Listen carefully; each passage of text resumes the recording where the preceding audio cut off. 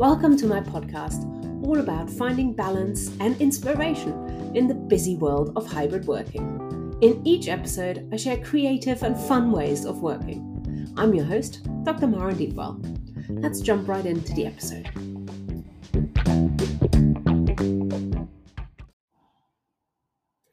Now, today's episode is a little bit different because I want to celebrate a milestone moment on my coaching journey. It has been so much fun learning professionals' coaching skills, and it's definitely one of the aspects of my kind of leadership development and working with individuals and teams who manage and lead virtual and hybrid teams. That's been, really important to me over the past few years. But it's also taken me a long time to gain a new professional accreditation alongside kind of working full time and all the other things that I'm doing. So I thought I wanted to share a few reflections with you on how, I've benefited from the training and what I found really worked well for me, but also just reflecting a little bit on why I think this is so helpful, both for my own practice, but also the work I do with my clients and with the organizations that I work with.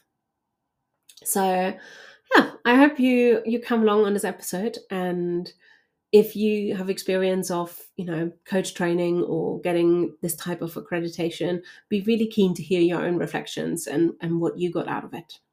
But for my part, it's taken me about 2 years to do all the training modules and gain over 100 hours of coaching with about 20 clients as part of my Associate Certified Coach, the ACC credential of the International Coaching Federation.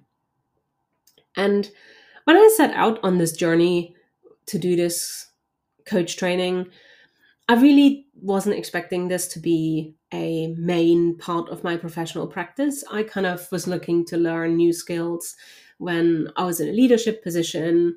And this was kind of in the aftermath of kind of, a year or two of crisis, pandemic working, where I had very little time for doing CPD. It was all just crisis management. Very serious things were going on in the world and in the organization I ran. And it just felt like an endless cycle of crisis and firefighting and crisis and firefighting. So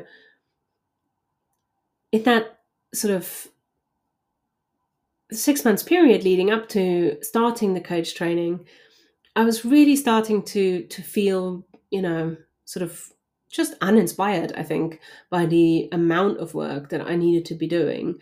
And there didn't seem to be any let up. It was just going on and on and on.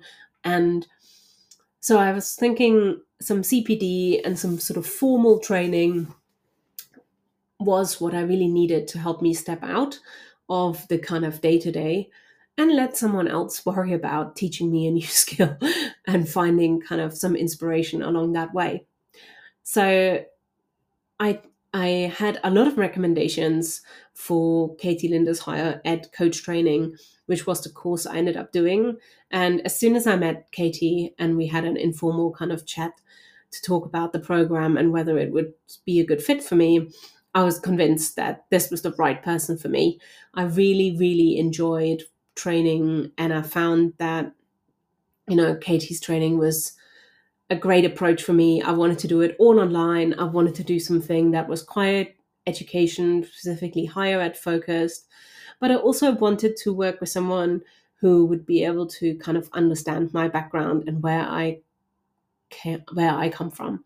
So I found that, the program, being US based, the time zones were slightly challenging for me sometimes, particularly when, for months at an end, every weekend evening would be spent doing coach training. But on the other hand, I did need to fit it around full-time work. So there was no way that I could really find the time within my working day. And when I did have support from my employer to do the program, which I was so grateful for, I did need to do all the actual work outside of my working hours. And at the time, pretty much up to now, it's been a challenge for me to kind of figure that out and figure out how I was going to fit in an additional piece of the puzzle. But I love the coach training, which, I think for me provided just the right mix of kind of support, but also aspiration and plenty of stretch goals. So I really appreciated that approach.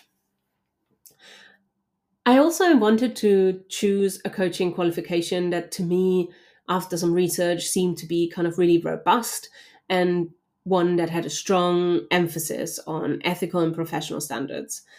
A lot of the sort of more, short term, coach training that I looked at really focused on it being kind of more like a service and, really focused on getting you up and running as soon as possible, which seemed attractive to me. But I really wanted to also make sure that it had a strong kind of quality assurance kind of element and had a really good track record of establishing, professional guidance for coaching.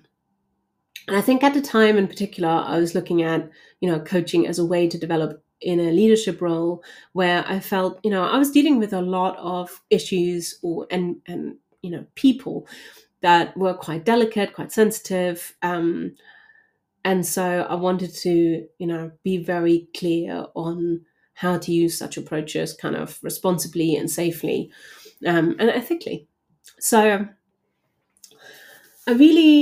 I think, came into the program with quite a lot of experience already in mentoring and coaching on an informal basis. But I'm glad to say that the training process really helped me understand more about the professional dimension of coaching as a practice. And the online nature of the program really helped me hone the skills that I need to do coaching online because nearly all of my work with clients, whether it's in a leadership role or in one-to-one coaching or team coaching, is online. Now, I have some in-person interactions on a coaching level, but not the majority. And so learning the skills to be have an effective coaching approach in hybrid and virtual teams was really helpful to me. So that is definitely one of the huge benefits that I felt I gained throughout the training.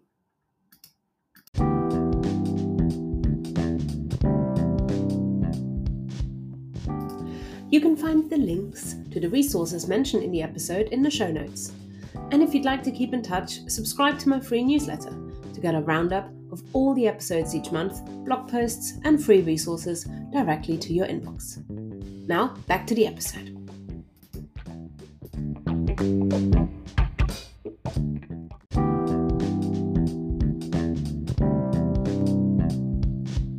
Thank you for listening to Leading Virtual Teams. I hope you enjoyed this episode. And as always, you can find the links to the tools and resources we talked about in the show notes or head over to marendeepwell.com/podcast.